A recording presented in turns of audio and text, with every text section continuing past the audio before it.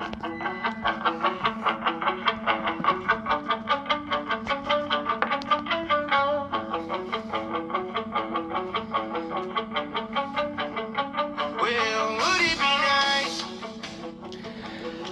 right, ladies and gentlemen, you are Good Timing with a Good Timing Buds. I'm Austin. And I'm Kevin. Welcome to the show. Let's go. Back in the old saddle, as they It's say. good to be back. We've made a lot of promises about being back. And also, we've actually made the speech 40 times about being back. But much like Texas football this year, we're back, baby. We're back in a big way. We're back in a big way. And we're excited to be back. We are still working on getting proper recording equipment. But once again, you guys will recall that Kevin and I are just two fucking guys living in a house with not a lot of money. Dumb as hell. But, well, there's that. It doesn't help. But we are working on getting better recording equipment, so keep an ear out for that. DEFCON 5. It's a callback. If anybody's curious, so this song is called Stay Tuned. It's by the band Treaty Oak Revival. And those of you who know who Dalton Domino is, yes. he just put out a playlist on Spotify called Banger Music, I think. And this was a song on it. There's a few songs. You guys got to check that playlist out. But I was listening to it the other day, and it's like, holy shit, this song is fantastic. But the point is, it's good to be back. Kevin and I make a commitment to you guys, which is, if you look through our last few episodes, they've all been titled, We're Back, period. We're back, exclamation point. We're back for good, exclamation point. Yeah. We're back, question mark. They've been all titled pretty much the same because we've been neglecting our duties. We've been busy, but we've been neglecting our responsibilities as good podcast hosts to be putting out consistent stuff that we can all talk about. So that's share with your family. Just share with your family for sure. So that's what this is about. This is a reintroduction to the Good Time and Buds. We are back. We actually have full episodes with commercials written. One. Well, we have one. But we'll get to that. But for now, we're going to be consistently putting out stuff on Wednesday nights. So keep your ears out. Next Wednesday via Zoom or Skype. But let's... Austin's going to the big city. That's right. Boise, Idaho. Boise, Idaho. But let's get into it. What do you guys think about... when I say you guys, I mean Kevin. But I also want to hear your guys' opinion. Lauren Boebert. Love it. So, here's the thing. Like, have you seen the security... Okay, for those of you who don't know, and all of you should know, Lauren Boebert is in the Congress or the Senate or some shit. And she's kind of hot. But she was caught with some Democrat, like other senator or somebody, donator to the Democrat Party. And she was caught giving him an OTPHJ, an over-the-pants hand job, while he was just fucking grabbing her breasts while she was also just vaping at a musical of Beetlejuice. And when they hot, and when they finally busted her, her line was, "Do you know who I am?" Which always a hit. Anybody who's busting you on anything, if you hit them with a "Do you know who I am?"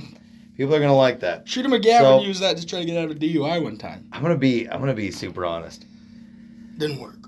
It didn't work. It didn't work, but like between just us gals, there's something kind of hot about like a pretty attractive person who's in politics, who like their job is to be kind of upstanding and like official. She doesn't do a great job of that. No, she doesn't. She's right on the lines of Marjorie Taylor Greene. Nevertheless, their job is to sort of be professional and buttoned up and all of that. And so when one of them cuts loose, and it cuts loose in a big way, like, I don't give a shit what they're up to. Like, honestly, everybody who's a politician, like, I assume that they're all doing shady shit. And I assume that they're all pieces of shit. However, because of the fact that they're sort of required to be sort of buttoned up, They hide everything. when they do kind of like bust out and do some weird stuff, I think that's kind of hot. She's got glasses. That's a good look. There's a pretty hot Democratic lady who just got a bunch of shit from her OnlyFans released. So that she had with her husband, right? Yeah. I don't know who that is. That's the thing about this show. We don't bring a lot of facts. No, we bring a lot of opinions. But here's the thing. If you pay attention to anything, you're going to know who we're talking about. Yeah. And we don't need to know their names. No. It would probably help. It'd probably make the show better. But look. Nevertheless. We're not here for the facts and the science. But it wasn't even just like an OnlyFans thing. It was Chatterbait. Like a cam model? Like cam models? Yeah, like Chatterbait, like the cheapest thing that you can sort of sign up for and just like participate. Well, she's budgeting. That's smart. And like, put her in charge of the economy. She's God bless her. Budget. Well, that's the thing. Is like smart spending. She obviously knows that money's important, and she knows how to earn it, and so she's not just going to squander it because she knows how much it took to put in that work to earn it. Exactly. So honestly, if you put her over Janet Yellen, have you listened to Janet Yellen talk? I've listened to Janet speaking. Yeah. Janet whispering. No, so Janet Yellen is our Treasury Secretary, right? Yep. Yeah. And she's got like, it's not Boston, but she's got this. No, it's not. It'd be way funnier. It'd be way funnier if she had a Boston accent. But she's got a. Is it like New Hampshire? It is maybe New Hampshire. It's somewhere East Coast for sure. And she sounds like a retard. Well, good. That's who you want in charge there. Like, listening to her talk about the economy. And the economy is okay. Maybe I slipped a little bit into Boston. We're just gonna assume that it's Boston, but just know that it's not. But as soon as she talks about the fact that it's the economy, and Joe Biden is providing for the American people, this is a bad example. Listen to her talk, you go, that woman should not be in charge of money. Well, and I'm not saying that any woman shouldn't be in charge of money. But she shouldn't. But unfortunately, that's kind of the same thing when you hear like a real Southern drawl. It's like, I don't want that person in charge. But if you got a slight Texas drawl like George W., then you're doing all right. You got this kind of Savannah accent. It's kind of like molasses just kind of spilling out your mouth. Well, I mean, that's the thing is there was a dude, I don't remember his name. He used to be on the TV show Survivor. And he was one of the best contestants that they had. Rupert. No, Rupert was not Southern. Well, I just was naming the best contestants that they had. I like that you mentioned him. That's a sweet pull. But for the Survivor fans out there, that's a sweet pull. But he had like a Jeff Probst. He had like a Jeff Probst speaks like an American, which is to say, goddamn right he does. Pacific Northwestern. Anywhere on the West Coast, that's what he speaks like, and that's the smartest people in this country. I'm saying all the West Coast. Nevertheless, I'm a little biased because we're from Oregon. Eyebrows there with that one. But not politically speaking, of course. Jeff Probst. No, not Jeff Probst. This guy was Southern. No, that's Boston Rob. You're thinking of Boston. Hey, he was the same season as Rupert. He also came back, I think, in Heroes and Villains or some special episode that they did. But there was like a Southern dude who was like really good at Survivor. He got the whole alliance thing. He knew kind of how the whole system worked. Like, how do you build a team? How do you build people that won't fuck you over? Blah, blah, blah. But his sort of golden ticket was the fact that he didn't sound smart. Like, he had a Southern accent that made him sound less intelligent. But if you actually listen to the words that he was saying and the strategy that he was laying out. Love him, yeah. It's like, this is actually like a perfect move. Is if you purposefully sort of seem, and maybe it wasn't purposeful, might have just been a bad accent. But like, if you purposefully kind of play yourself as unintelligent, but you make nothing but intelligent moves because you're assuming that people see you that way, you're going to dominate. You're going to dominate. Exactly. And that's why I'm advocating for Donald Trump 2024. When people say strategery, yeah, do they just mean strategy? Like, why? Yeah. And then I'm pretty sure it's a George W. Bush thing. Okay. And then people say, like, when you're watching football, they'll say trickeration or trickeration. I've not heard trickeration. That's not a word. They'll be like, no, it's not a word. They'll be like, look at the trickeration on that play when you run a trick play. And it's like, that's not a word. But it's become I kind of like it. Popular. But I'm pretty sure that George W. Bush said strategery. Dropped the strategery. I think that does sound right. Yeah. God, what a better time. We actually just passed 9/11. Yeah. You want to talk about strategery? There's 4 different planes. Flew right Have you ever gotten on a plane you can barely remember your seat? I mean, honestly, those guys thought about all of it. Strategery. Strategery. But we did pass it. And one of the things that I don't know. I never forget. I never forgot. I remembered. I remembered very well. Even the nights that he blacks out. Because hashtag you never forget. Never forget. But I don't know. There's something like wildly compelling about that picture of one of George W. Bush's like Secret Service or whoever it is. Telling him. They captured the moment where they told him that the planes hit the building. There's something fascinating about that photo. Because, like, I don't know. It's a weird thing about, they say that the eyes are the window to the soul. There is something interesting, though, about when you actually see a picture where you know the context, where you can actually see it in their eyes, even though their eyes just look like their eyes. Yeah. But I don't know what it is. Yeah. But you can actually see it in their eyes. You can see the gears grinding. The depth of the situation just by his eyes. But he's just like, fuck. I don't know. It's insane. Like, remember when he threw out the first pitch though with that fucking baseball game? Nobody's thrown a better first pitch than George W. Bush. What a fucking strike! Yeah, we got no 50 Cent here. I mean, he did it exactly like a guy who would be a fraternity brother, which he was. Yeah, but could you imagine any of the last 4 presidents throwing out the first pitch of the game? Maybe Obama can throw a baseball. That's what I was going to say. I could see Obama kind of doing it, but I could also see him fucking it up because, he probably throws like a girl. He's not a sports guy. He's not, no, he can act like a sports guy. He's not a sports guy. Like, you hear the way he talks. Way too eloquent for, like, a sports guy. Yeah. Like, you listen to George W. Bush talk, you go, that guy has watched some LSU football. Yeah, that guy's a football guy. Yeah. He's always grinning and talking about drinking. Well, you know, I've talked about it before. Like, George W. Bush is the Brett Favre of president. Yes, easily. And let me tell you, I love Brett Favre. That is a linear comparison. Yeah.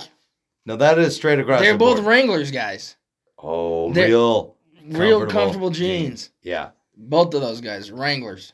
No, so for the longest time, my sister, as the background on her phone, was a young picture of George W. Bush. As it either should be. Pheasant or duck hunting. Nice. And let me tell you, him in like a sweet vest, like with a 12 gauge, I got kind of a crush on him. Not sure. Like you go, that is a guy. That should be that's running our kind country. Of guy. That's a guy that should be running our country. Yeah. Balance the budget, for God's sake. Do you think that guy, when he was duck hunting, was like, maybe because he's a Bush, but you think he's like, I'm going to be president one day? Well, was that before or after he shot Dick Cheney in the face? Dude, that was not. That was after he was already president. Yeah, that was allegedly so it was somebody a wash. else. But we all know it wasn't. Dick Cheney. Dude, I remember one time. Dick Cheney doesn't have a pulse. I know, he's like Darth Vader. I remember one time going duck hunting with my dad, and it was us and our Uncle Brian and Uncle Dolph and Hayden. And there's a certain point where you've got these ducks that just kind of hang out in the shallows, and you can kind of go out, not after shooting hours, but after the duck's in the air, they'll sort of quit flying. And these ones just kind of hang out. And you could just kind of point your shotgun towards the water and shoot it, and you're going to knock a couple down. And that's fine. It's totally legal. But they kind of scatter, obviously, as you shoot. And I shot one that skimmed the water. It hit Uncle Brian right under the eye. And it was pretty clearly my fault. And I did not feel good about it. How could you? Because I consider myself as someone with good trigger discipline, good gun safety. Yeah. But yet, when birds start flying, start shooting. And so did our former president.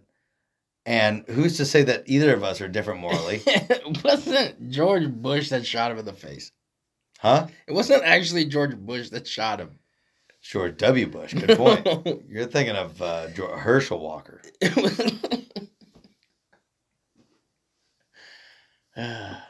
Ray Lewis shot a guy.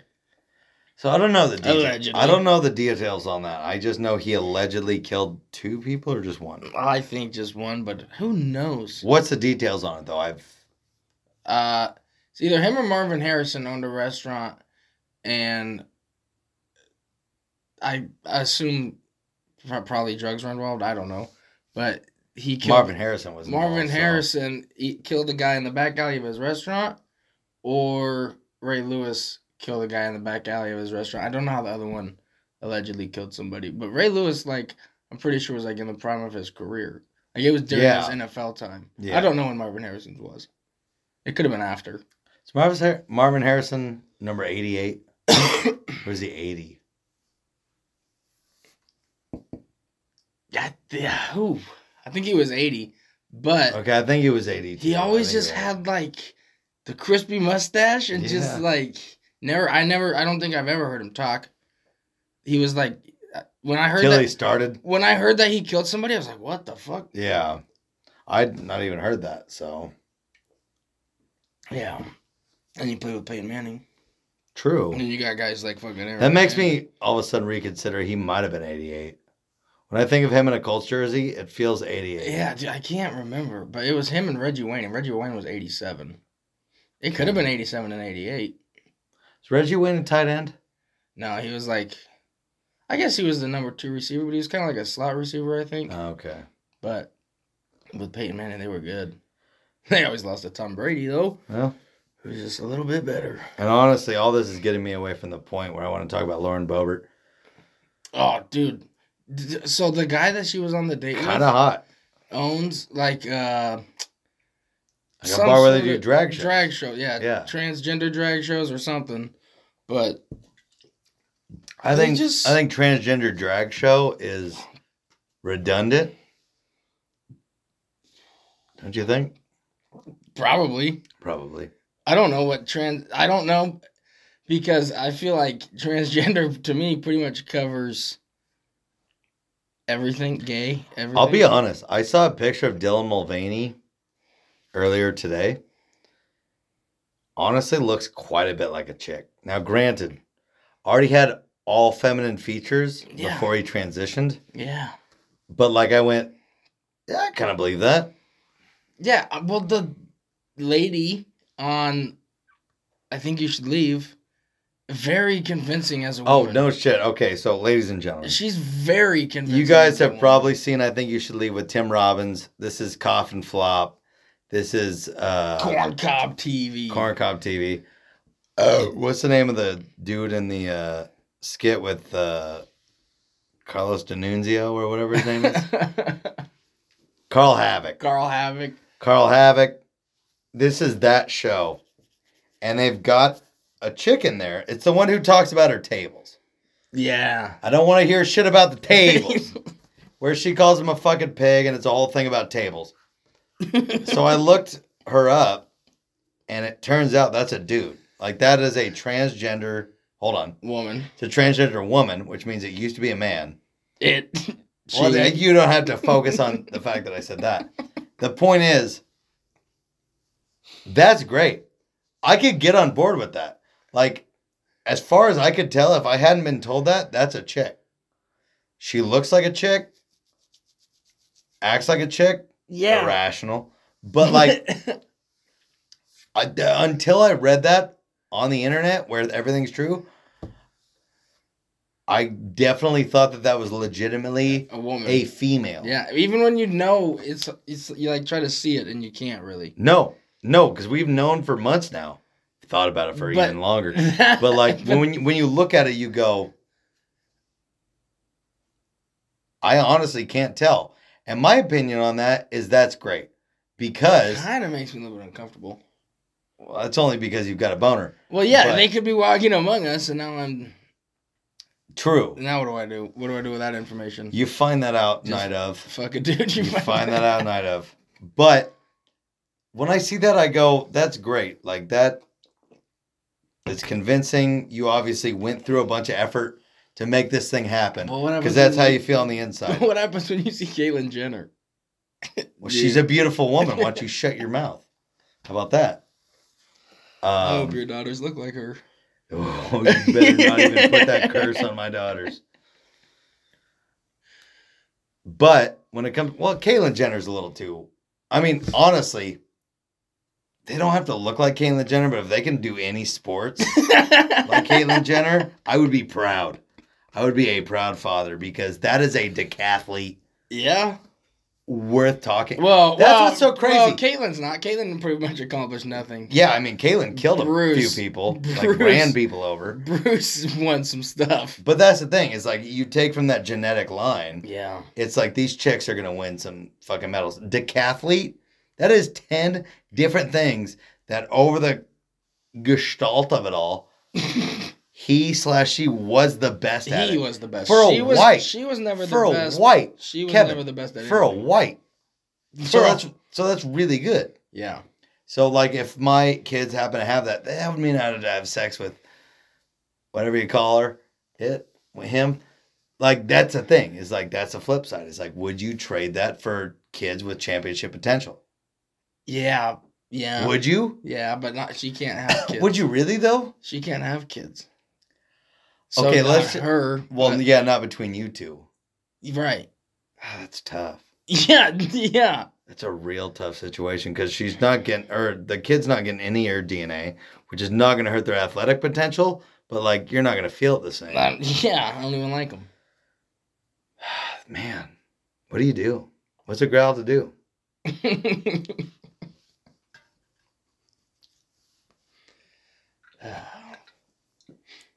The important part is we've revamped the Good Time and Buds. And by revamped, I mean we haven't changed a thing. We're just back with a vengeance. With a vengeance and a score to settle. Score to settle. Like, there's been a lot of talk about how people are coming after our crown because we've been putting it out there as number one. And the fact that we took a break meant let people think that they could usurp that. Yeah. No. And let me be the first to tell you, no, you cannot. We're coming back for the top spot, baby. Yeah, we don't even have to come back for the top spot. We're already there. We held it despite not doing anything pretty much for the last 2 years. Top dog, top gun. But you got to take it sleazy. But And I'm out. my point is, I saw a picture of Dylan Mulvaney. Legitimately looked like a chick. So, Hold on. Enough to where I stopped and went, oh, no. Not enough to like really have like a reaction, but enough to go, I saw blonde hair. So is he back on the Bud Light? Like, should we put him back on the Bud Lights? I mean, that's fine. Bud Light has already shot themselves in the foot by just being The worst beer. Well, by talking shit about frat guys. Now, I know this is not going to affect you, but Kevin, you realize... talk shit about frat Kevin, guys. you realize you basically lived in a fraternity just with 5 guys instead Yes, of... I agree, but everybody 75 talks guys. shit about fraternities. Probably not the best for a beer company to do that, because fraternities... You know who doesn't do that? The top of every company. Because they were all in fraternities. You think about that? Yeah, they're all in fraternities. They're destroying our country. No, they're not. They're restoring our country. Yeah. CEOs and everybody from a frat is restoring our country. That's why things are going so good. Things are going poorly because Joe Biden Probably was in a practically dead. Probably was in a fraternity. He's practically dead. Probably in a fraternity. You know what? Here's the thing, is I don't think he was, and I think that is the problem. I'm going to look it up. Joe Biden was definitely not in a fraternity. Joe Biden is into politics. He was probably the president of his See, I know that fraternity. it seems like he would be, but that's the problem with posers. What? Posers are the most dangerous of all. Like, you could be in a fraternity, run a good company. Joe Biden's never run a company. He's been in fucking dumbass politics for fucking 50 years. If he was in a fraternity, maybe he would have learned to have been taken down a peg once in a while. When you're a fraternity, you get hazed. When you're a fraternity, you get, like, the guys who you respect let you know that you're a giant pile of shit. You know who never told Joe Biden that? Anybody.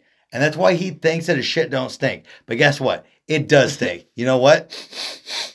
Stinks like shit. Yeah. And that's the problem, is nobody took him down a peg. If he was in a fraternity, he would be a good George W. Bush. Not accurate. Not accurate. A good George All W. you Bush. need for that is a good friend group, and some of us just find them organically. I know, but some of us pay for them. Yeah, but you were basically in a frat and you won't admit it. I admit that I was basically in a frat, but I wasn't in a frat. I just lived with my friends that I already liked, that I already had, that I already knew. Close enough to being in a frat. I didn't have to pay for my friends. You did that. I didn't pay for my friends. You paid for my friends. They paid to be my friends. You paid for my friends, though. Russ, Patty. Yeah. Fergani. Well, for the record, Russ and I were friends before we were in the fraternity. But I wasn't. But you pay. So here's the thing. You don't pay for your friends. You pay to be a part of an organization that cares about certain values. And then other people who also care about those values become part of this organization. What exactly are those values? Partying, did you mean being cool to say, and knowing how to talk to chicks. Did you mean to say volumes? No, well, hold on. No, you pay to be a part of a thing that is important. About things that are important. I don't disagree. Fraternities are fun, but I feel like you could just do that with your friends. It allows no room for growth, though, right? I mean, I like that it allows for no room for growth. I like that you like, guys I love are like our friends. elitist and like think you're better than everybody because you had a organization. Kevin, you know that I love our friends. Obviously, we've got a ceiling in terms of who we talk to. Absolutely. This is joining a giant group of our kind of friends that know a shitload of different people and girls. Like, it's a good... You sound like such a fucking idiot. It's a good system.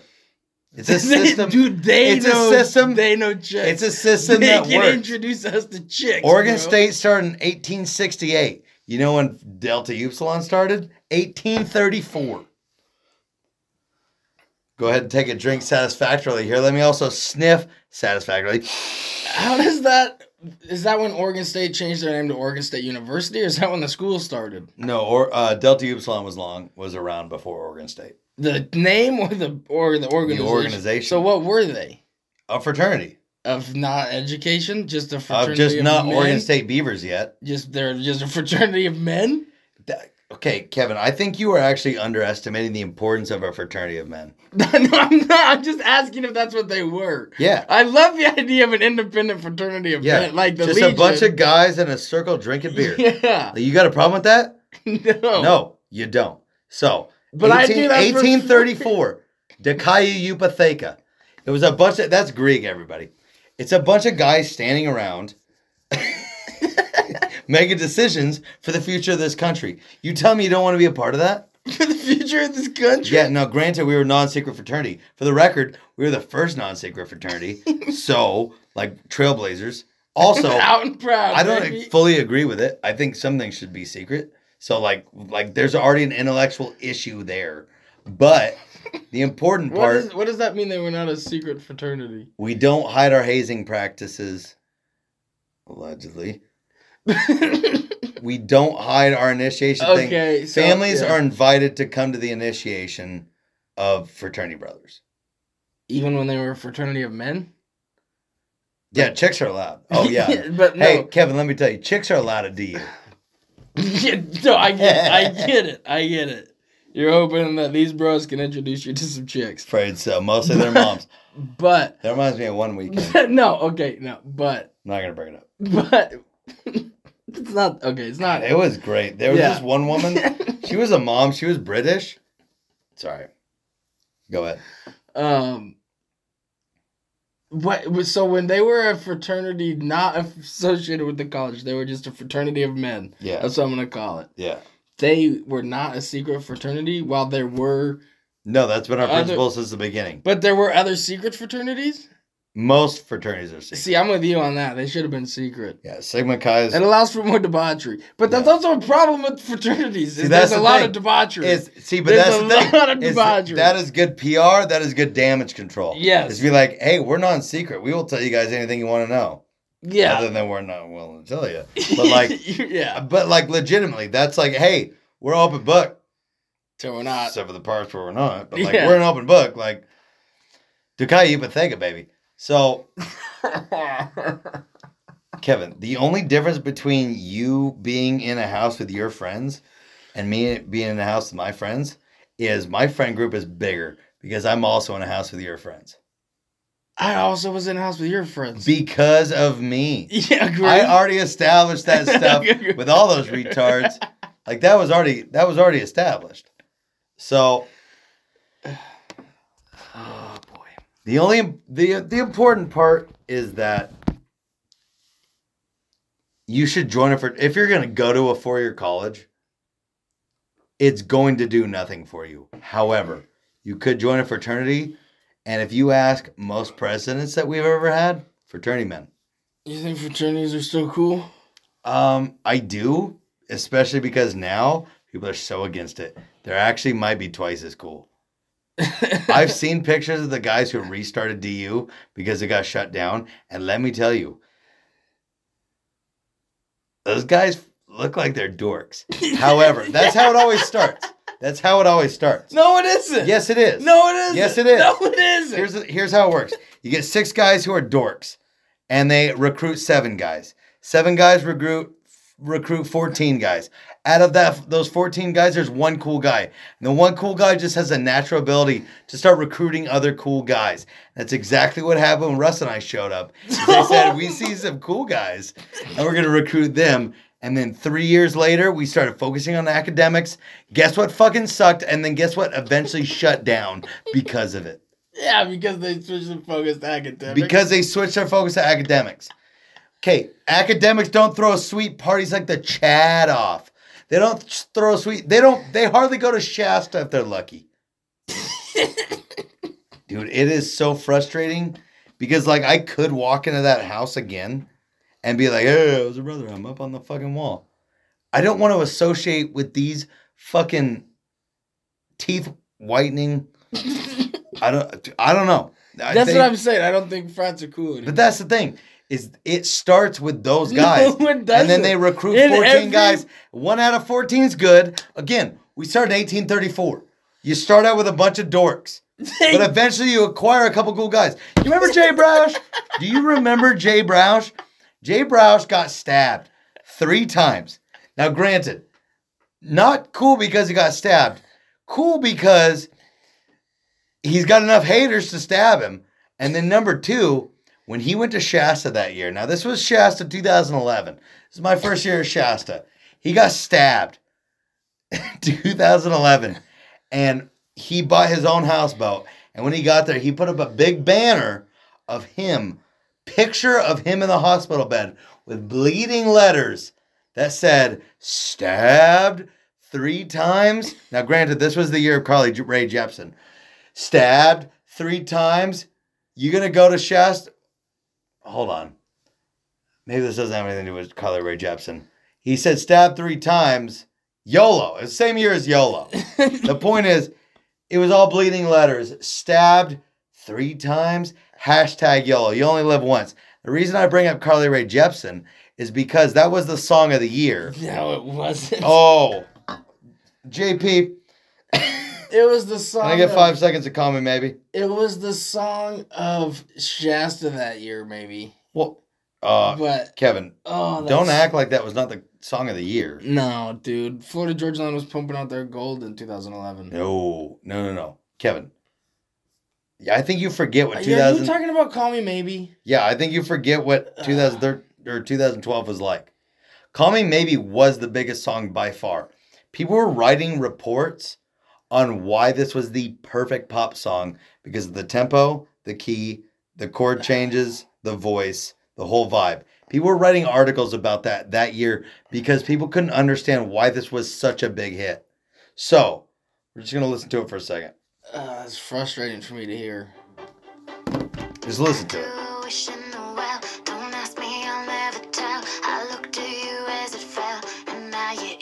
My way. I trade my soul for a wish, pennies and dimes for a kiss. I wasn't looking for this, but now you're in my way. Your stare was holding, red jeans, skin was showing. Hot What hit sounds like. where you think you're going, baby? Hey, I This is crazy, but here's my number. So call me maybe. You hear like those quick, like orchestral stings. But here's my number. Yeah. So call me It's important. Hey, I just met you. And this is crazy, but here's my number. So call me maybe. It's really something to think about. The point is you're not born with it. It might be Maybelline. But Maybe it's Maybelline. yeah, it might be. But every fraternity starts with guys who are a bunch of dorks who are like they're interested in putting together a group of guys because they can't find friends of their own.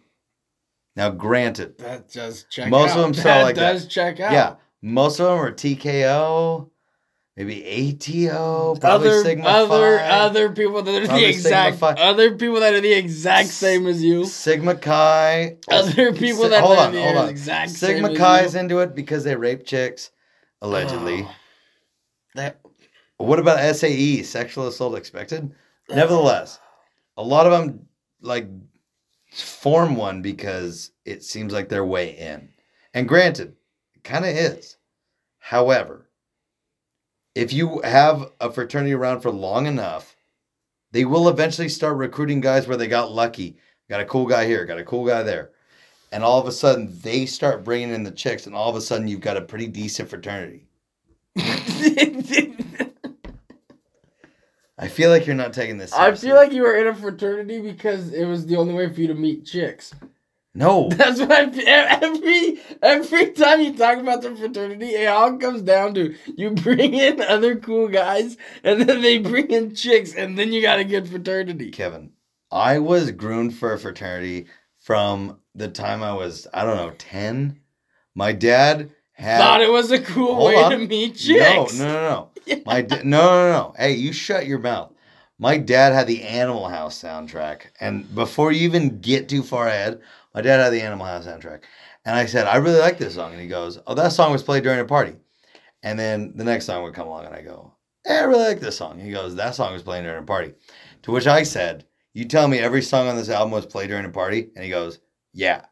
And I went, that's something I would like to be a part of. Chicks weren't mentioned. However, chicks know where a good party is. And so just by being into having a good time, the chicks showed up. I'm sorry. It's math. It is. Dude, you can laugh your way through this. Like you're way more mature than me. Yes. Yes. Obviously. Thank you. Kevin, I know who your roommates are in that house. Yeah, a bunch We of got Ian. our We got best friends. Devin. I know. Yeah. I'm not disagreeing with that. But when you think about the guys that were also in my house, who are guys that you still enjoy? Patty, great. Aaron, great. Russ, great. Ted, there. not technically a member, but Ted came along. Jason Risk. Yep. It's a fun pull though. Nick Martinez. Solid dudes. Yeah. Solid dudes. I think that Guys who married chicks from McMinnville. those four That's guys, no joke. Those four guys are probably the only four that I still talk to. The point is, they were all brought together. They signed up for they don't know what. But they signed up to know we're going to be a brotherhood and we're going to hang out and like this is going to be our college thing. And what happened was we hazed them. They came together as a group. They came together. Well, we didn't haze them. It's a non-secret fraternity. But they came together as a group, learned how to work together, and all of a sudden they were a solid unit. Like, you could go to college anywhere. Like, you could just phone it in, go to college with a bunch of your friends like Kevin. But they were all dorks. After you guys. After Patty. I'll give them after Patty. After Patty, they were all dorks. It went us, Roth. Well, hold on. There was two after. Oh, Roth. It went us. It went our class. I would add Roth. It went like Roth's class, and then went Patty's class. After that, they dropped off so bad the whole place got canceled. Now, granted, they're making their way back, and as they're making their way back, yeah, it is a bunch of dorks. However, that's how it starts. Hear me out. It starts with So it comes full circle? It starts with dudes willing to organize something. Well, is this fair? Is this fair? It starts with dorks. Yes. It peaks with cool guys. Yep. Bunch of bad stuff happens. I was there that year. They close it down. Then dorks take over and it dies. Yeah. And then it starts up again with a bunch of dorks. Then a bunch of cool guys come in. Yeah. A bunch of bad stuff happens. They close it down. Dorks take over. It dies. Okay, yes. For the record, that is the general timeline. I would like to respond to that a little bit by saying it's not always just bad stuff that happens. Sometimes it's just a fraternity starts focusing a little too much on academics. I think that is basically the death blow for anybody cool. Why did you guys have to start focusing on academics? Because we didn't have to. Yeah, they made you guys a dry... No. We had a decent fraternity with a decent academic record. We were above 3.0. We had a decent academic record. However, we started making the wrong people, I'm not going to mention their names, but we started making the wrong people our presidents. They started saying we need to focus on academics and we don't want to do any drinking in this house because all of a sudden I'm liable. And it's like, what?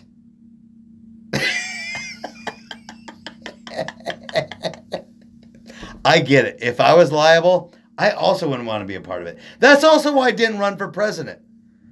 So, here's the thing.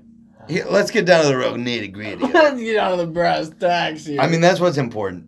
Is the things that make fraternities worth being a part of is the fact that it's a solid group of dudes who you all consider your brothers. That is first and foremost. Chicks are secondary. The first thing is that, do you walk into a house, you find a bunch of dudes that all like drinking beer and showering together that you can, put your arms around, mostly in the shower, and, hang out. That's what's the most important. Number 2 is how much do they bring in chicks. And that's why you purposefully and intelligently elect the correct social chair plus his couple, cronies. That's important. You can elect a president. Whatever. As long as we had Trevor as our president for a while. Did not get any chicks. Honestly, would be ashamed if you said that he did. Trevor was honestly a good dude. Would you grab me a beer? Yeah. I'll keep talking the thing. Trevor was a legitimately good dude. I actually really liked Trevor. I liked T. West. I liked a bunch of dudes who were president. However, they were not in any way the guys who should be running the thing as a unit. They were good dudes who kept the train on the tracks. However, if their job was to recruit sororities to come hang out, those are not your guys. You need charismatic leaders. Yeah, we're going to get a bunch of Kaios. We're going to get a bunch of fucking Tri-Delta everybody else has. You don't want that. The point is, you want good social chairs. You want good presidents. You want your presidents to be absolutely different from the social chairs. But you want your presidents to give full reign to the social chair. It's the same thing as college football and universities in general.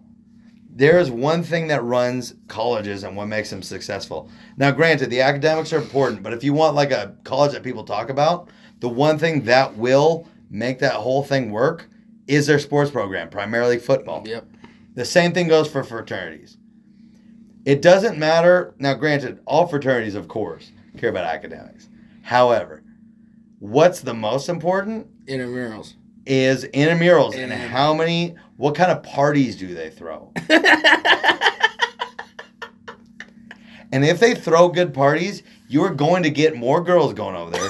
You're going to get more guys going over there. And all of a sudden, reputation starts to build. And that's what's important. No, you got to dominate the IM field. Your competency is not half as important as people's sort of understanding of your competency. If you seem competent, but you're not, that is better than being competent, but not being seen as such. And that doesn't just go for fraternities. That goes for life. In general, when you're talking in the boardroom or the boudoir, what's important is the fact that people assume that you know what you're doing. Confidence is key. Yeah. Coffee is for closers, and that's what it comes down to.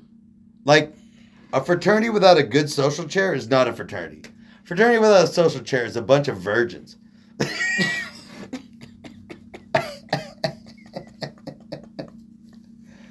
Look, the important part is, I think this honestly goes for most things in life.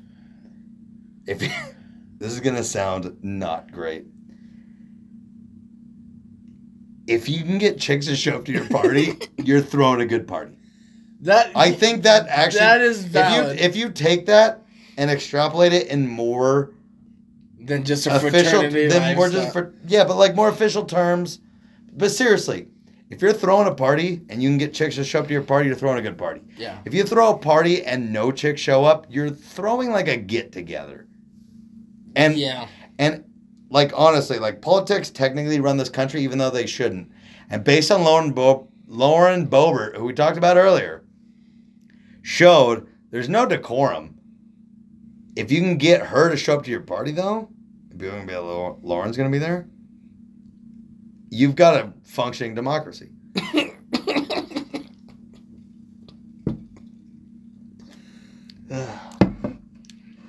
There's way too many people saying that our democracy is dying. You believe it? No, I don't know where that's coming from. I honestly think that the whole thing's been broken since the beginning. No, it was perfect and in the beginning. And this just continues the shit show. It was perfect in the beginning, dude. We had it all figured out. Whether a Democrat or a Republican is elected, I will tell you this, we will have better gas prices under one. However, overall, it's all pretty much the same shit. Yep. If I could pay less for gas, that'd be great. But they're all in bed with the same whore. It's like 8. Yeah, I think there's like 8 people that own the country. Something like that. Bill Gates. What do you think about rich people that are like freezing themselves to hopefully come back in the future? You know what, honestly, I'm glad you asked me this question. Been meaning to expand on this for a while. You talking about Walt Disney mostly? Well, do we know that he's actually frozen? I don't. I don't know. As far as court documents go, it seems like he is. People are doing that, and it's like, do we know that works? Like, it seems like it would work, but I don't know. Does that work? Works better. If you flash freeze them, it works better than putting you in the ground. Well, here's the thing: if you flash freeze a person, like their blood's gonna immediately stop moving. They're not gonna use up what they've got left. Like, it makes sense that if you thaw them out properly, it would be able to just like bounce back. Like a goldfish. Yeah. You can freeze a goldfish, thaw it out. I think it is certainly possible. I don't know. But at what point in the future where we can figure out how to fix that? Is it like you've gone way too far? But also, when do you... Like, if it's like 200 years in the future, are you even like stoked to be around? Well, I think that you've already run into a certain problem, which is, when do you actually not pull the plug, but when you pull the plug on making them come back to life? Yeah. It's like, I think here's the thing about the human species that I think might be interesting, is I assume that, like, we always assume that we're both at the end of our run and we're at the peak of where we could be. And so, like, in terms of, like, bringing a dead person back to life, unless they actually wrote in their will, bring me back to life on December 10th, 2029 or whatever, like, I assume that we always assume we're, like, at the end of our species, and we're also at the pinnacle of, like, we've never gotten this far. Yeah. So, like, I don't know who would make that call, and so I would assume he's just going to keep freezing until the end. Does your conscience leave you? Like, or are you, like, in a comatose state? No, you're, like, in a comatose... Well, I don't think you're in a comatose state, because allegedly in a comatose state, like, people can hear you, or you can hear people. Maybe you're stuck in that. Yeah, but, like, you don't remember before you died, right? Or before you lived? No. Exactly. I would assume it's the same. I think it's the same as when you fall asleep and all of a sudden you wake up on the couch. Not that I've ever done this week. So when they bring you back to life, you think you still have your soul? That's an interesting question because, like, yeah, obviously that wouldn't freeze the soul. I think you do. Like, my assumption would be that you still have the spark that makes you you, which I would consider the soul. Really? Do you think that you would, if somebody froze you for 500 years and all of a sudden they brought you back to life, you think none of you would be there? You think you'd be just an empty vessel of nothing? I don't think so. I think the soul would be preserved. Was I dead when they froze me? Did they let me die of natural causes and then freeze my body? If you die, I think that's a different story. I think if you purposefully freeze yourself before your consciousness has left your body, I don't see why that would leave, because where does your consciousness go? It just has to stay there. Yeah. That sounds miserable. But maybe that's what happens to people when they die, too. Yeah, but that seems like a horrible gamble. Oh, it is. It's the greatest gamble. Put that on a parlay. Let me tell you. It'll pay off. But I don't know. That's interesting because, the soul is sort of a non-human entity. Like, people always say... That is the source of who you are. Like, people say when they see a dead body, they're like, oh, I realized that wasn't my grandma laying there. That was just her body. Yes. So when they bring you back to life, would you just be like... Well, let me ask you this. Hi, I'm Kevin. When you fall asleep, do you not still wake up Kevin? Well, yeah, but... I don't know if there's a difference between falling asleep versus being frozen, where you fall asleep for 700 years. I feel like you would still pop out and be Kevin because you didn't die. What you had didn't leave you. I don't know how they freeze it there. It probably goes somewhere. But when you go to sleep, when you go to sleep and you wake up, you may feel different in the morning than you did at night, depending on the drinks that you had the night before. But you're the same person when you wake up. You're gonna still have all your memories. You're still gonna have all your. Because as far as you're concerned, it's like falling asleep on a trip where you go, we're already there. I feel like the same would happen if you were frozen for 500 years. Your consciousness is still just out in the ether or, within you or whatever. Yeah. But, it has no conception of time passing because when you wake up on a long trip, you have no conception of time passing. Yeah. You just go, hey, we're nice. Here. I was unconscious for a while. I wish I could stay that way. But, you have no conception of being asleep. Yeah. You just know that you're there now. And I feel like the same would happen if you were frozen under the proper channels. Of course. Of course. But of course. God, I don't know. I think you would wake up you in 500 years. Have you seen Encino Man? Brendan Fraser, Pauly Shore? No. And for the record, I haven't either.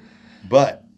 Is that what that's about? It's about a caveman and all of a sudden coming to life in fucking 1984 fucking Pasadena. Well, that's also what it would be like. Harry and the Hendersons. Well, if they woke you up 500 years later, you would be like a fucking Neanderthal. Well, exactly. But is that not still you? Or what? I think it is. What if they freeze you and we restart and it takes 40,000 years to get us to the point where we can unfreeze you, and somebody finds you, and they're like, nobody ever asked if they should. They only asked if they could. Yeah. And then that one guy comes back and just wipes out everything on the planet. Kim Jong, yeah. No, I totally agree. But that's my point. Is if you wake that guy up from 500 years of slumber because he was frozen when he was slumbered, it's still going to be the same guy. He's not going to just pop in with a whole new... That's the other thing. It's if you did freeze you and you lost your consciousness, once they bring you back to life, do you just pop open with a whole new consciousness? What if you go... hold on. I'm going to use it in your parlance. You go to sleep as a comedian. Do you just wake up as a financial banker? No, I think you wake up with nothing. As an empty vessel? Basically. But nobody's an empty vessel. But I think nature and nurture are a really important concept to talk about. But here's the thing. Here's the thing. I think it's 50-50 at best. I think it might be more like 70-30. I think it might be 70 nature, 30% nurture. But whenever people who have done DMT talk about their soul going to I believe your soul goes somewhere. How does your soul go? So let's say your soul moves on for 500 years, and now you wake up. What if it doesn't? Do you have two souls? So you're just... What if it's still connected with your body because you didn't die? And it's just there for 500 years? I don't know. And also, I'm interested in what DMT people have to say, but I don't know if they're the authority. I don't either, but I don't know who else to fucking... Well, I don't either. Some people that have had, near-death experiences. Claim to go to heaven. Yeah, like Some claim to go to hell. yeah. I don't trust them any more than I trust anybody. I know that's the problem. I think okay, but I I want to think be frozen. I think. yeah, but I think that's kind of the beautiful thing. I don't know. It's there's something about That the is the fact. beautiful thing, It's something but- about the fact that we're on this giant, just spinning thing that we can all speculate on how we got here. No one actually knows, but the reality is we are here, and we're aware that we're here, And eventually, and we can we're all not- speculate on where it all came from. But we feel pain. We somehow feel better as a group. Having interpersonal relationships with people makes you live longer than somebody who lives a solipsistic lifestyle. Like, for real though. Like, think about this. There is a very real reality that it's not just a real reality. It's a thing that is set in stone that if you live by yourself, solipsistically, if you have no close friends, those people are statistically going to die 15 to 20 years earlier than they would have had they had long-term relationships with friends. And the fact that that is a factor is A, freaky, but B, reason for me to not know exactly what I believe in, but for me to believe in something. Because I go, there's no reason evolution would make your interpersonal relationships with people be the reason that keeps you alive way longer than if you had nobody and you just lived in a room by yourself, that wouldn't kill you 20, 25 years earlier. That's super weird. Is it not weird? No, that makes perfect sense.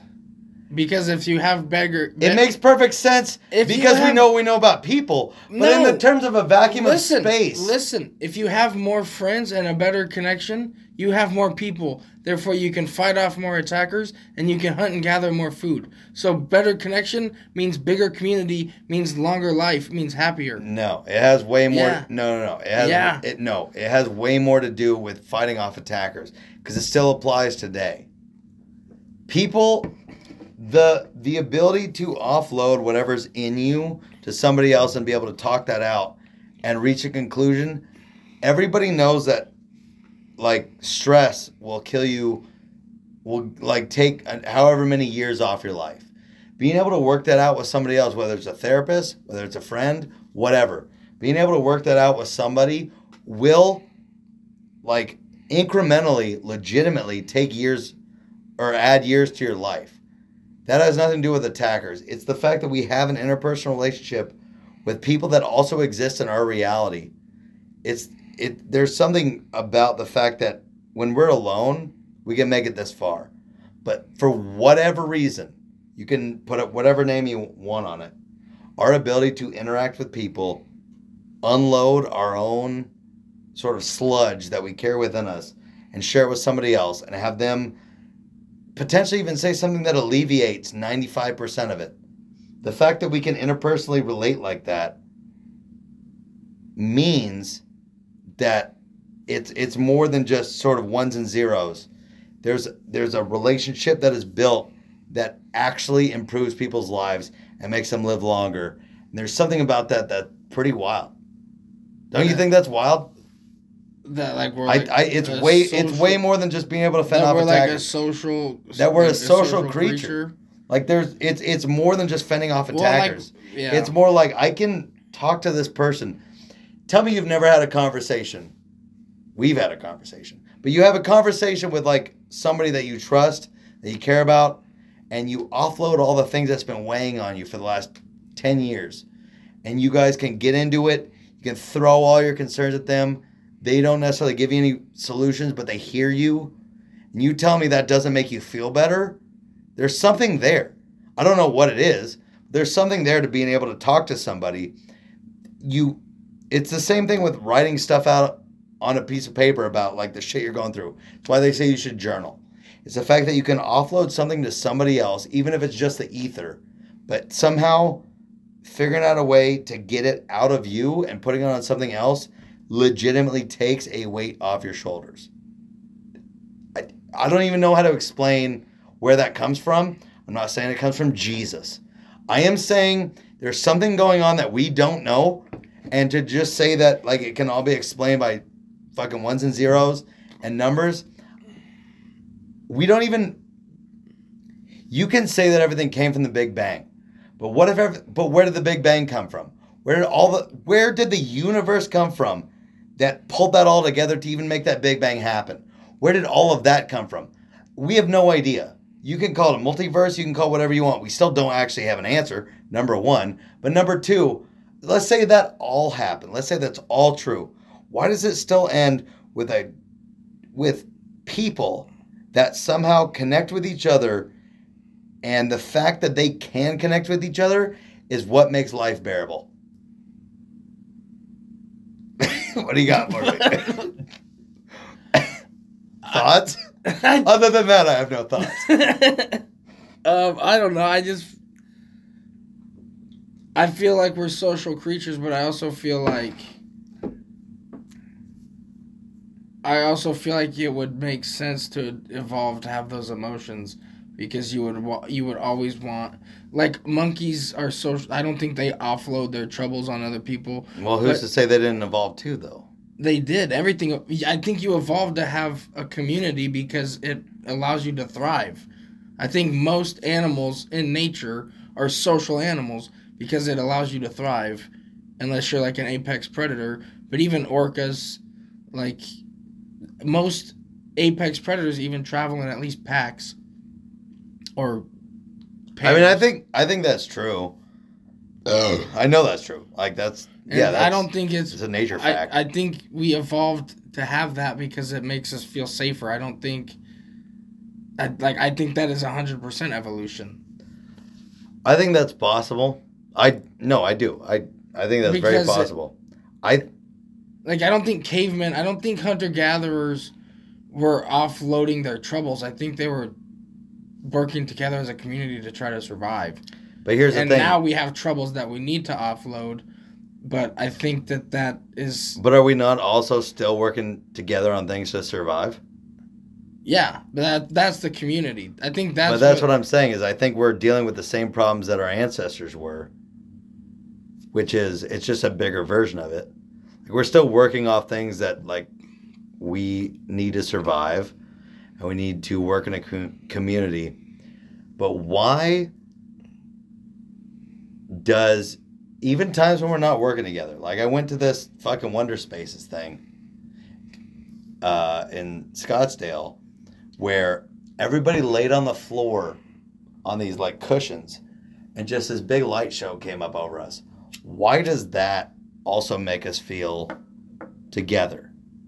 Like, I think that there are practical reasons for people to be together, but I think the romantic reasons and the sort of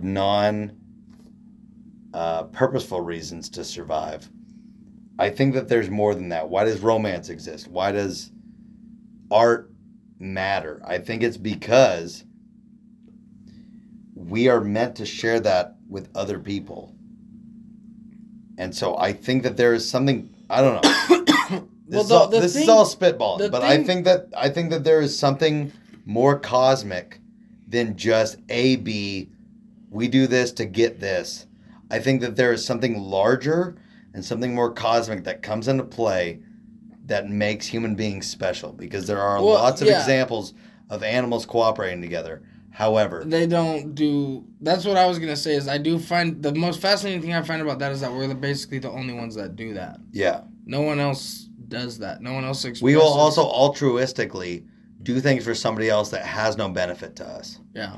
And why is that? And I think it's because there is a connection between human beings that goes beyond sort of rationality, where we go, that is me in another life. Or you don't even think that. It's subconscious. But you just go, I'm a human, they're a human. This is why I connect to them. And it goes towards love. It goes towards athletics, where we cheer for our team. Now, granted, that's a little bit more tribal. But it stops at homelessness. Well, yeah, if we can help it, yeah. Yeah, like... Well, I mean, there are some problems that it requires more of people to fix it than maybe they're willing to give. I think we could fix homelessness if everybody's willing to give up anything that they've ever actually worked for. But I think there's also a part of humans that go, we've worked for this. We also deserve this. Those who didn't work for it didn't deserve it. Now, I'm not saying that's good. I'm not saying that's bad. I am saying that, like, if you ask any person on the street, they'd go, I wish that every homeless person had what they needed. I wish they lived in a house. I think if you ask any person objectively, they do believe that, and I think they mean it. But then you bring in human nature, which is the giant rub to all of the things, which is, when it comes people would be content if they were just competing to get better. People become not content because they're competing not just to get better, to be better than the guy next to them. And that is the problem with human nature. And it's also the thing that we have different from all of the animals. It's not that we just want to survive and live good lives. It's that we want to be better than our neighbor. And that goes for all of us. Yeah, but I think that that happens in nature, in not like I want to be better than my neighbor, but just in like a territorial kind of way. But I get what you mean, but doesn't that kind of not negate the community aspect? But when it all comes down to it, at the end of the day, humans are mostly like about themselves. I think they are. I do think they are. I think we all are. Like, we're all looking out for number one. However, I think what built civilization as a whole is one of them realized that we can still look out for ourselves while also bringing in a henchman. Yeah, I think that's what the cavemen figured out when they formed communities. Is that I can make it on my own, but it's easier if I bring in people. Yeah. So I think I think our social interactions were an evolutionary trait to be likable and to be cordial and to be cooperative to build a healthy community. I agree. I'm not saying that it's solo from that, but I am saying I think it's more complex than that. And that's where I ask you a question like, then where does music fit in? And that's, like, that doesn't make... Where does comedy fit in? Like, whales might sing, or, like, whatever their language is. They have pods. But they're not singing Freebird. They're not writing... Oh, no. They're not writing Richmond, north of Richmond. Like, they're not making art. And Richmond, north of Richmond's not connecting with as many people as it does. Without something. So, without... Like, a lot of things, you're right, can be solved by necessity and survival and things like that. And yeah, granted, the reason that the Greeks were such good philosophers is because, like, as far as their means were concerned, all of it was taken care of, which allowed them to pontificate. And the same thing goes for us right now, is like we have everything, and so we're able to pontificate on everything, and that's why we're finding fault where things aren't. Is like, if you can think about something for any amount of time, you can find something wrong with it. Like, and like white women run this country. Except for Beaver football. At this point, well, white women run this country, and we know that they can fight fault with anything us dudes do. But that's philosophical. I didn't write that. That was Seneca or possibly Epictetus. My point is, yeah, we can objectively find like A to B solutions for most of the things, but then where do you drop in the things that make no sense creatively?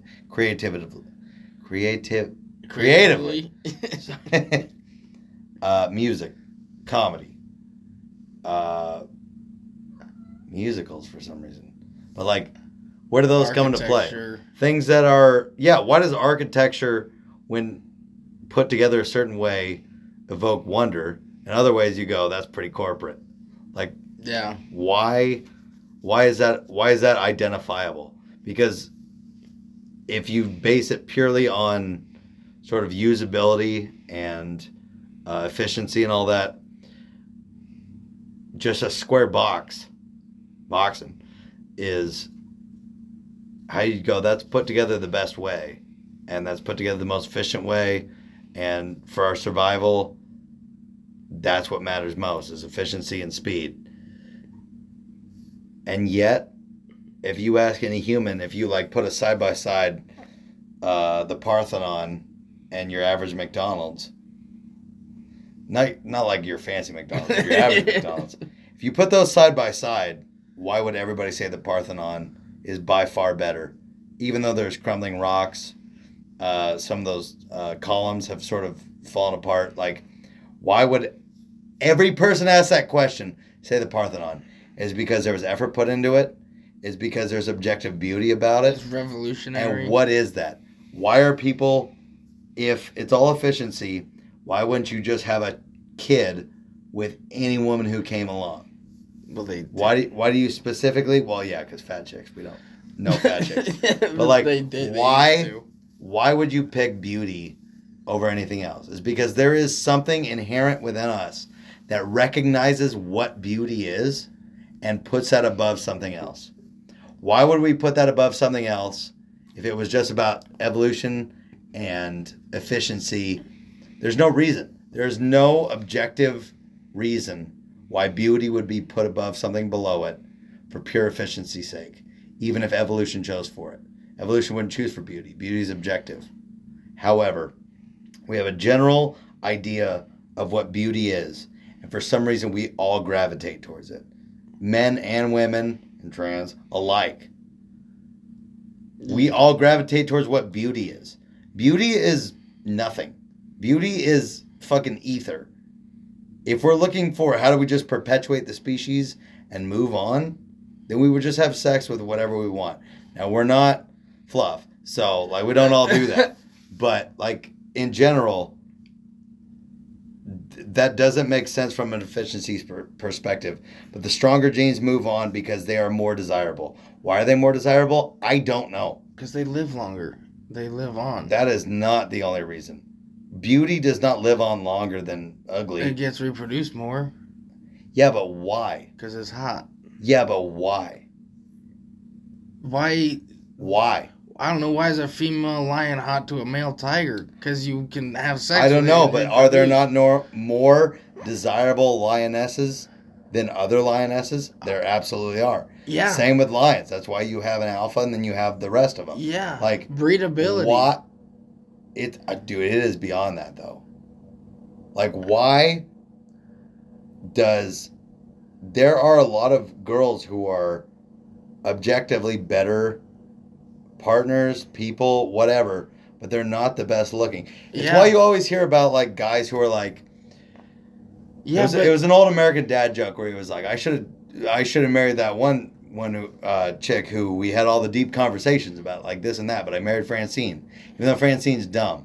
Yeah. Francine evolutionarily is not correct because she will not be the better source of food. She will not be able to help around this or that. Like objectively, the more useful one. We don't have those concerns anymore. That used to be who got bred. You telling me that attractiveness was never a problem, even though it's the most inbred. It's the most in our DNA that something could be, is we go for the most attractive thing. Well, I don't think when we were cavemen we did. I think we spread our seed. I think... You really don't think that?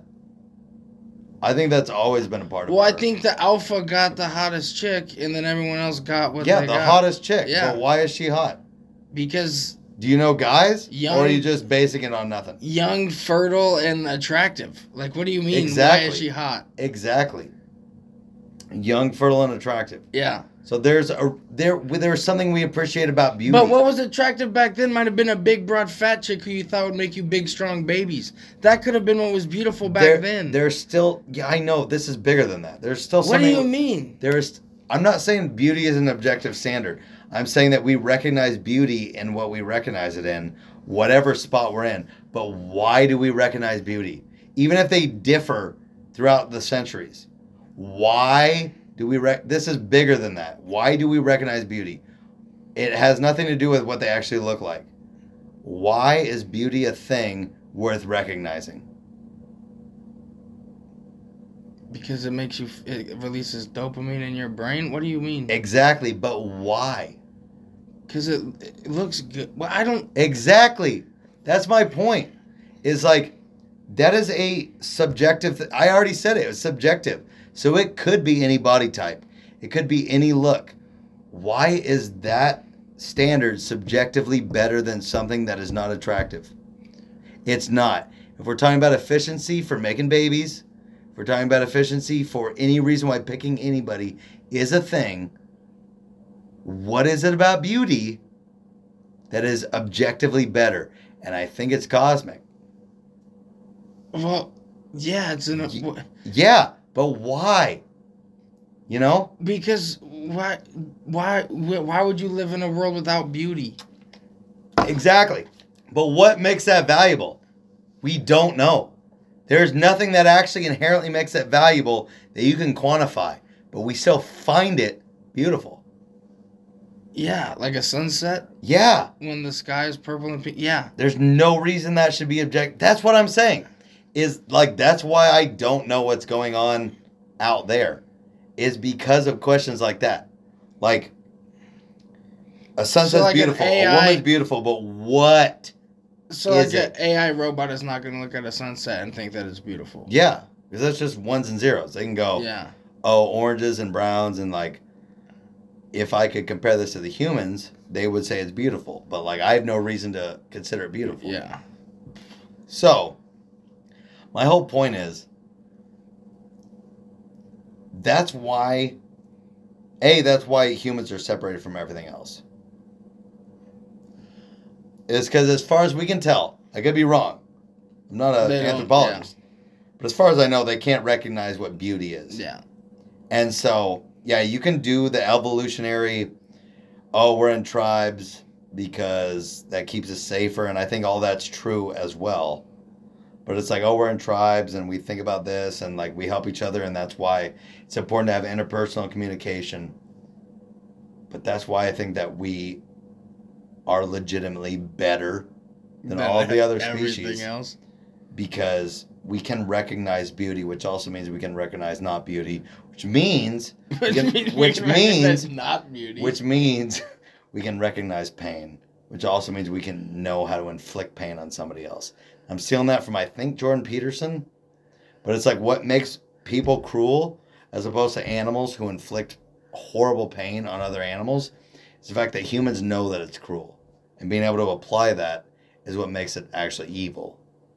Whereas animals are just like, they're trying to feed their family, as we all are. Yeah. However, the fact that we know how to hurt means we also know how to be hurt, which means we in turn know how to hurt.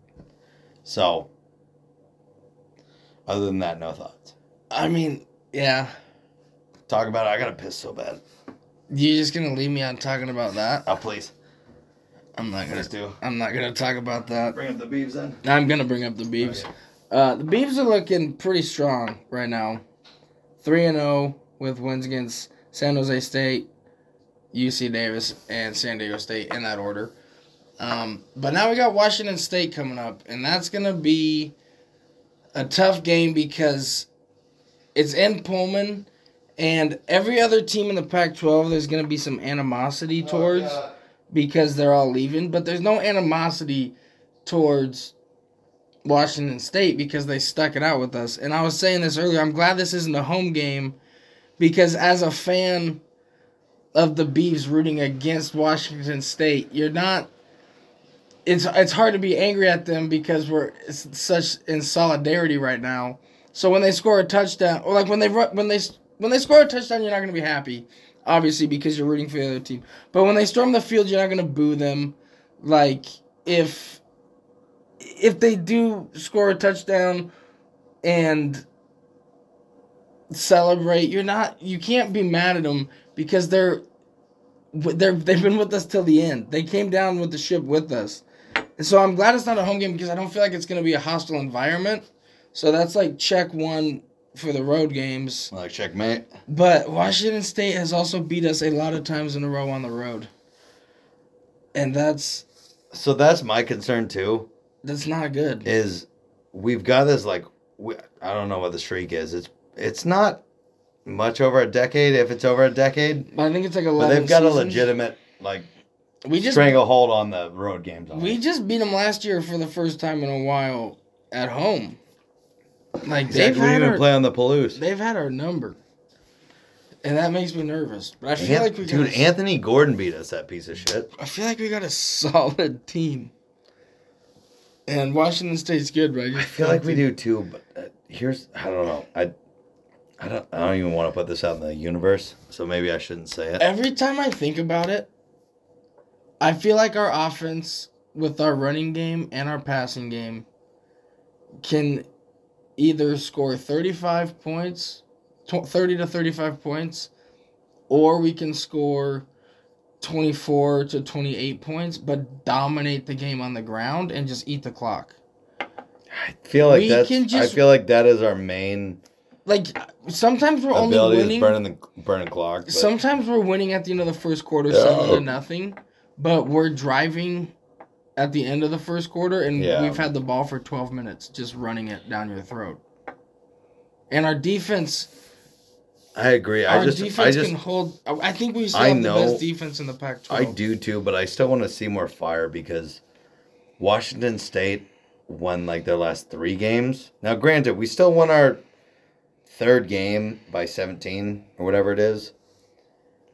Washington State won all of their games, including against, Wisconsin they won by 11, I think. Yeah. But maybe they 9. Still won their games by a lot.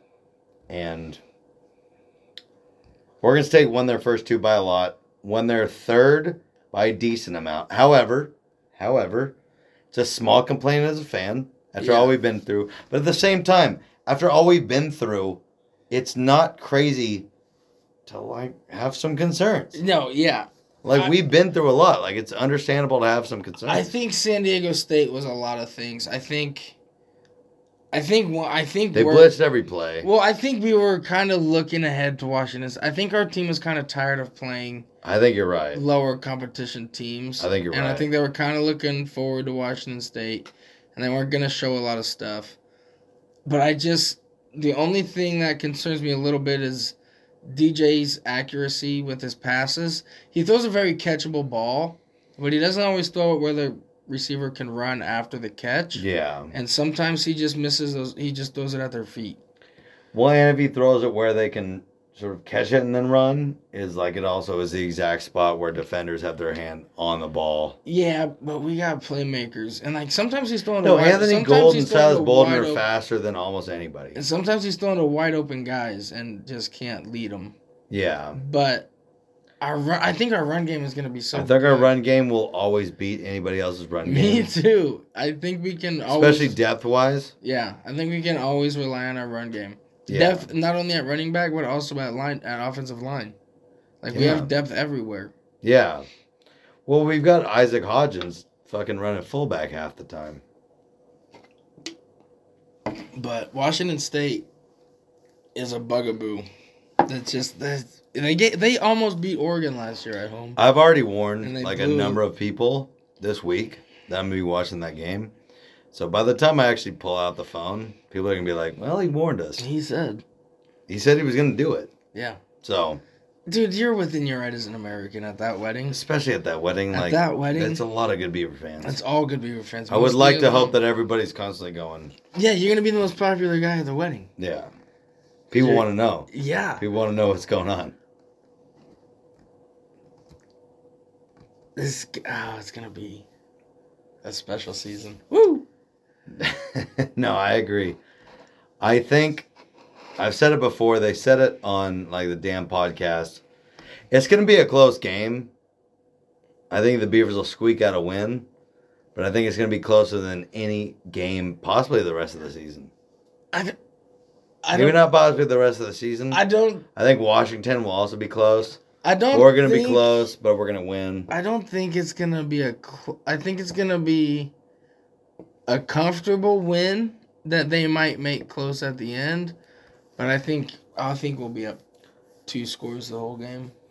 I just think that they are they're the only other ones who are also playing revenge games, and as much as they are in our corner, I think they also go, Fuck them this week. fuck them, we need a win. Yeah, we need a W. And like that's going to show our brand, and we want the Beavers to come along with us.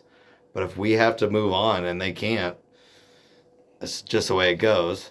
I know that like everybody wants to rebuild the Pac-12, but I think if either the Beavs or the Cougs all of a sudden had an out to the Big Ten or the Big 12, they're going. I wouldn't blame either one of them for being like, okay. Yeah, like, I wouldn't.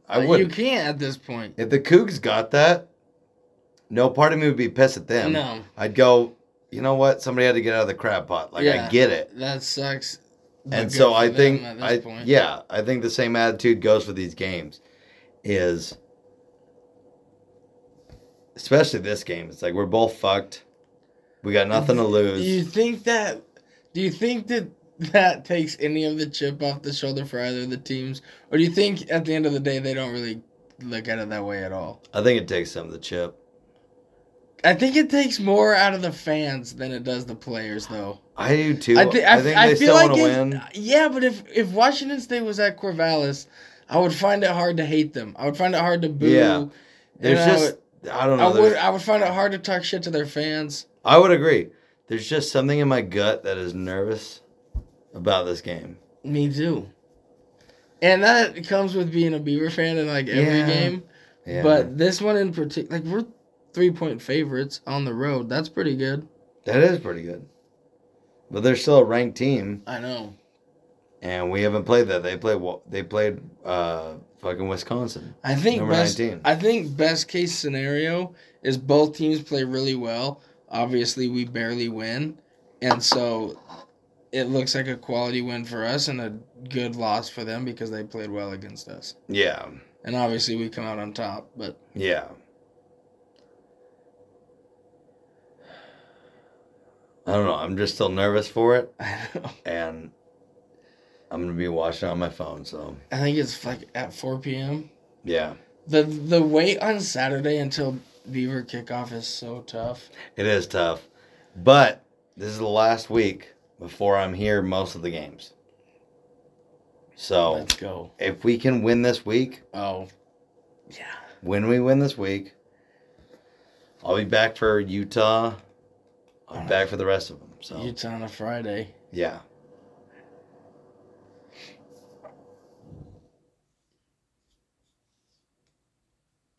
So, there it is. That's the boys.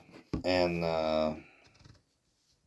we'll talk to you guys in a bit. We'll do some. I played Call Me Maybe last.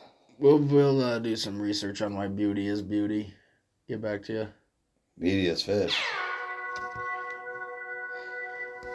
This song's only going to go over well with me. But... With you? Yeah, it's a really good song.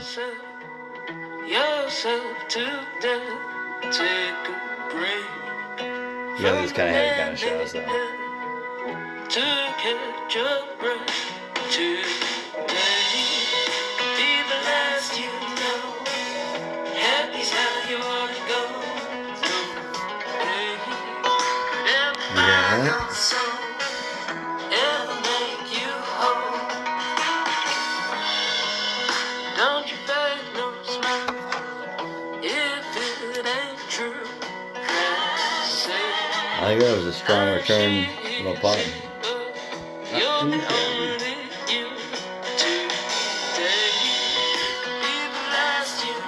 Like, you got me fired up about both the fraternity.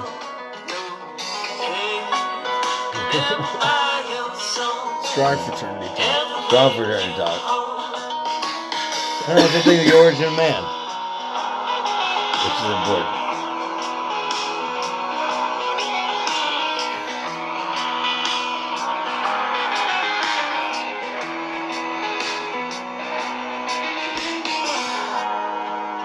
Don't you worry, child. Don't hold no stress.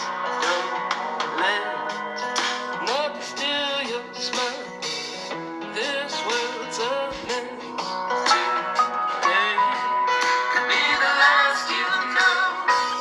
Happy till you wanna go. No pain could ever buy your soul. Ever make you whole.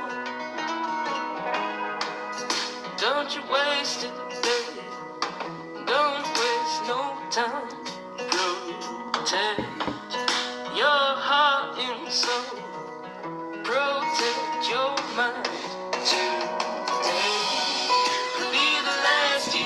a groovy little song.